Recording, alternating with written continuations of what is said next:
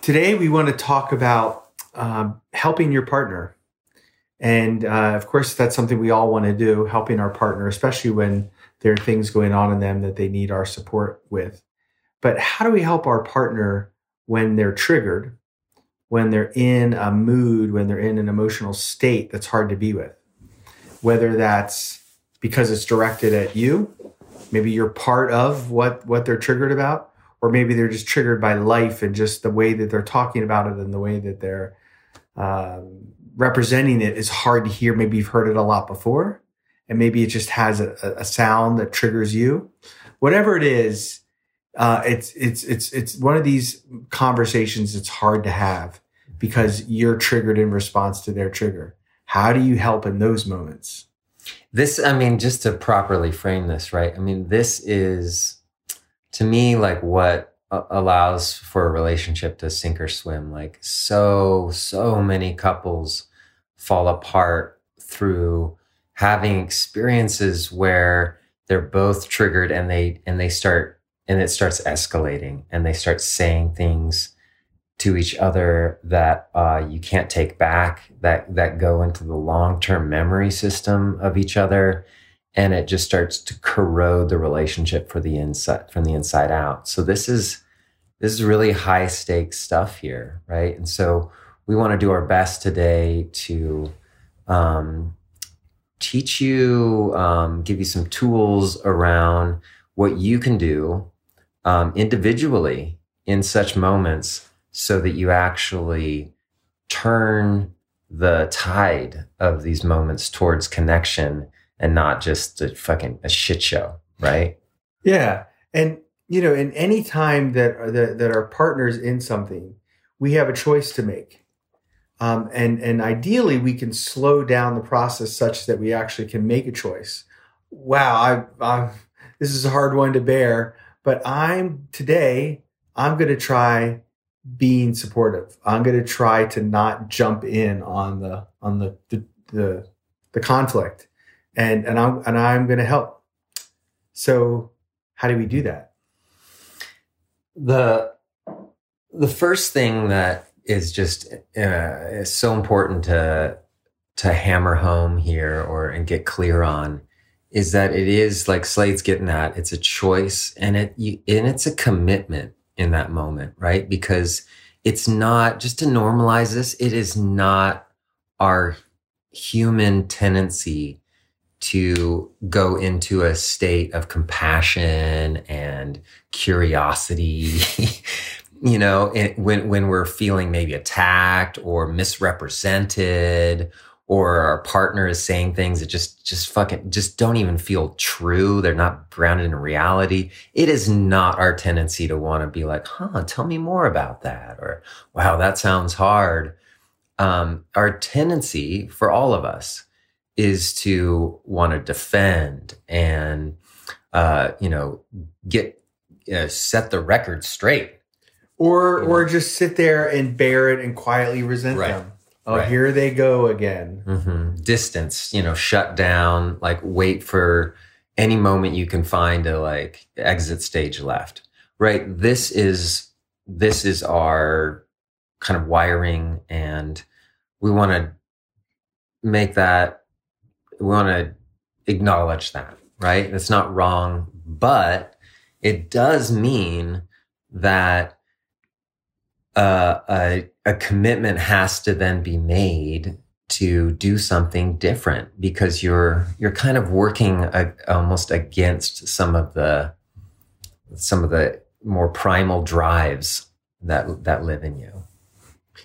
And the beauty of this is that once you start the ball rolling and your partner feels your generosity in some of these moments where you stop the trigger exchange and actually get in and help them, then it comes back around.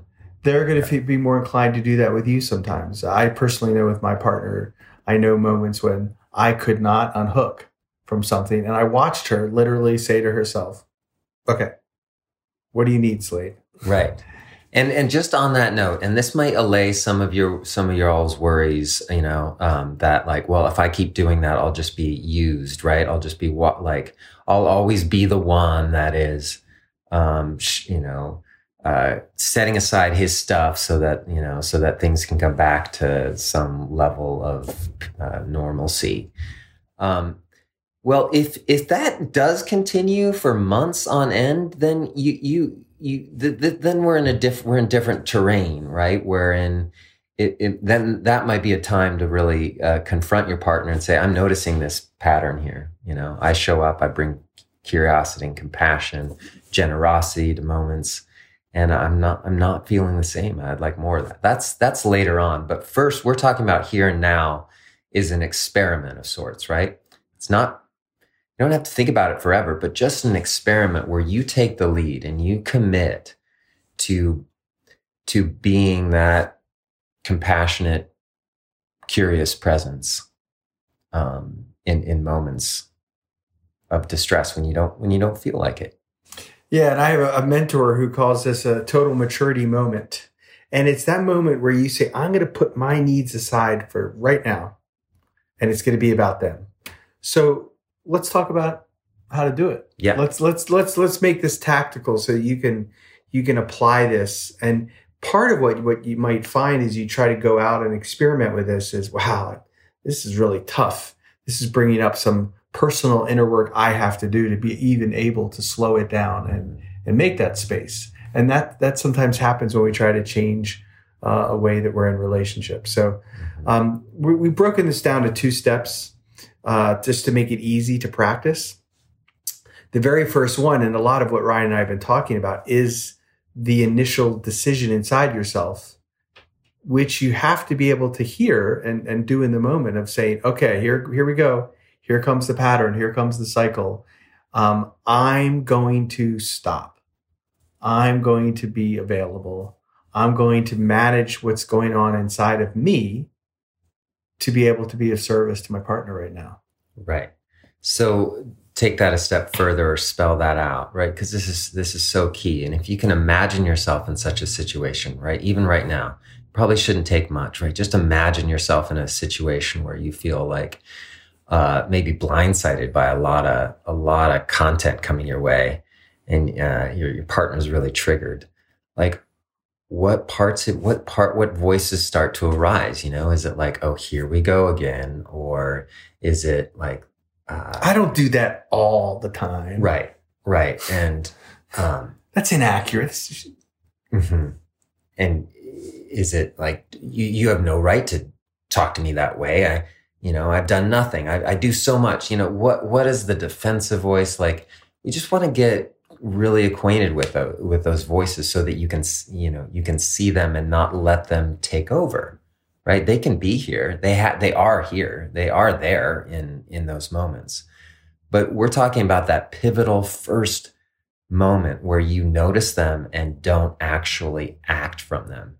And that is so much easier said than done. Right. But it is essential to everything moving forward. And just to point in the direction of where this will go as we work more on these kind of themes, all of these voices that are coming up when you hear things, when you hear your partner in distress or in a trigger, your own voices, they're protecting places in you. Usually they're protecting younger places in you that feel like, oh, I messed up again. Oh, I'm not enough. Oh, it's my fault. Oh, I'm going to be alone. Those kind of deeper triggers that are happening whenever your partner is in that sort of triggered state. All of your voices of accuracy and defensiveness, they're all there to protect some younger aspect that is feeling shell-shocked and feeling vulnerable and feeling unworthy in some way. So just understand that that's what's happening in your system, which requires a lot of muscular attention to your insides to really say, oh, okay, little guy, I know this is hard for you to hear her anger, and I know these defensive voices are trying to help, but there's enough me right now to do this, and I'll get my needs met at another time. I'll ask my partner. I'll talk to my men's group. I'll talk to my therapist. Whatever that is, though, I'll make space. Then you're there. There's a lot more that can be said there, but we don't want to overcomplicate things. We just want to kind of give you that as clear as possible first steps. You can start experimenting with this. So on to the next step, and this is after you've actually arrived at what Slade's kind of talking about, like the me, like the adult you that actually has some flexibility, some curiosity, some empathy, accessible, so that you can actually now respond to your partner. So what do you do once you've made that decision? You're hearing the anger, the distress, whatever it is coming your way. You've made the decision. You have enough space. Now what? So it really depends on the need that you feel. Often when you've created that space inside yourself, that's when you're going to start to be able to really attune to your partner. What's going on right now? Do they need a touch? Do they not need touch? Do they need a little space? Do they need you just to start by saying something affirming, like, "Oh, it sounds really hard what's happening right now. I know a lot of it has to do with me, but it just feels like you're really struggling, and I'm here." Maybe there's a contact statement like that lets them know, "Oh, I'm not dealing with my triggered husband right now. I'm dealing with somebody who's a friend, who's available." Right. And that's a key word. If you could just take away this, like, what can I do to be a friend, right? How can I show, like really show, like in your tone of voice, in your face, in your proximity, how you're positioning yourself with your partner, that really displays to them that you're a friend, that you're wanting to help them come back to a place of feeling like things are actually okay in the world. Like it's not as bad as it seems right now. That's an art, right? That's something you practice and learn, and maybe even ask them, like, what do you, is there something that I could do right now that could help you know I care? Or, you can ask them when they're not triggered, right? So your task, right, is to become an expert of them, right? What really works for them. So I think it may be a good moment to just give a clear example. Sure. When my wife is in distress, I will just start with actually where I go to, so you can kind of just feel like like this is normal. Like I go to a place of like kind of inner exhaustion and some fear and some resentment when when I'm in the story that she's just dumping a bunch of like how everything's going wrong and complaints and so forth, right? That's where I go to initially. So I have to like take a breath, kind of notice that, so that I don't then respond from that place. And being a therapist too, like I can still say stuff that sounds kind of empathetic, like, oh yeah, that sounds really hard, but she can feel that I'm still coming from a kind of resentful, judgmental place, and it doesn't work. And it's like it's just like a law. Like unless I've actually differentiated from that part of me that's holding her in judgment, thinking that she should be a different way, nothing's going to work. So I've got to differentiate from that part of me and then actually come to a place of feeling some compassion for what she's going through right now, and let go of like this fears of where this could go and so forth. And then from there, it's like, what I found myself doing yesterday actually was, even though on some level that part of me didn't feel like it. We were in the car, and so I couldn't really look at her and kind of show my compassion, I started just, gently touching her forearm, and just because I know that's what helps her in her body feel like soothed, right? Mm-hmm. Like things are okay. Like there's somebody who really cares about me. And it's really always interesting. It's not mindless touch. Like she'll call me on that when I'm just starting to kind of like be somewhere else and massaging her forearm. Like I have to be fully present and really paying attention to that touch, and that's what helps her come back to a place of feeling okay. And then after that, I mean, if there's a need, I could share some of the things that are happening for me, but that's an example of like what it looks like in practice in a simple way. Just the 2 steps, right? Like Slade said, it might not be touch, could very well be not touch for your partner, right? It's not a one size fits all. So that's why I mean, Ryan's was perfect because he knows his partner, and he not only knows what it's like when he's really connected and really feels it, but he knows what it's like when he's not, and you can feel the difference. And so that was a great example, Ryan.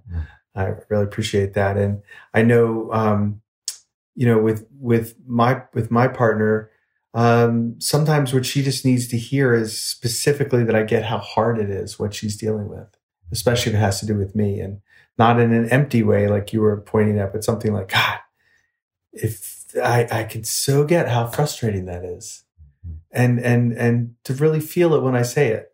And that's sometimes just the normalizing of this place she's in, the reflecting that it's reasonable that she feels that way, regardless of the percentages of fault on either side.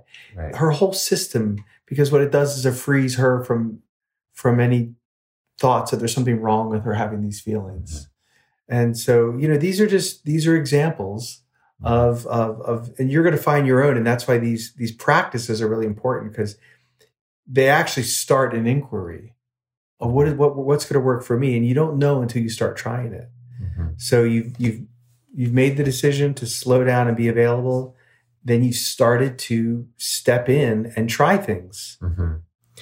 And if you're not getting it, I mean, like, just to spell it out, what we're really trying to do here is put you in a position of a kind of power, like not a power over, but like healthy, in the healthy sense of the term, of the word, because you can practice these different things, and the proof is in the impact. Like, you can watch what works. And what is disempowering is when you think that there's nothing you could do to help your partner feel better, and that's shitty for her or him, or, because then they think that, God, I must be really fucked up or something, or I'm with somebody that doesn't know how to handle me at all, or help me feel better, and puts them into even greater degree of distress. So we're doing something different in terms of like actually framing things as, you can do this, right? It's a matter of experimentation and of learning and getting the feedback. Why would you expect yourself to be able to do this off the bat? Like, that doesn't make sense. Like, this person you're with is very particular, and human nervous systems are some of the most complex, arguably the most complex system on the planet. And so it takes time to learn, and it takes practice and experimentation. So be easy on yourself as you do it, but take notes and really see what works. And use this, and anytime you try to step into a relationship practice that requires you to leave your comfort zone to be there for other, it's going to just reflect the places that you need to work. And that's a good thing. Because if you're trying this stuff that Ryan and I are talking about, you're never going to be short of things like, oh, I wasn't able to do it that day because this voice in me was too strong. I wasn't able to do it that day because the boy in me felt too bad about himself. And it's going to give you, okay, this is where I need to go get resourced. I need to bring this to my group. I need to bring this to my journaling. I need to, and so it drives your own growth. And that's why when they say relationship is the best vehicle for personal growth, this is what we're talking about. Right. But you often don't get the growth messages until you try to do something different. And so we're giving you something different to try to not just make your relationship better, but help you get to know what happens to you when you try to show up. Yes. Well, good luck with all that. Give us feedback. Put out questions. We're in this with you. We really are. This is a work in progress. It's a work in progress. Right. So take care, y'all. Thanks for listening.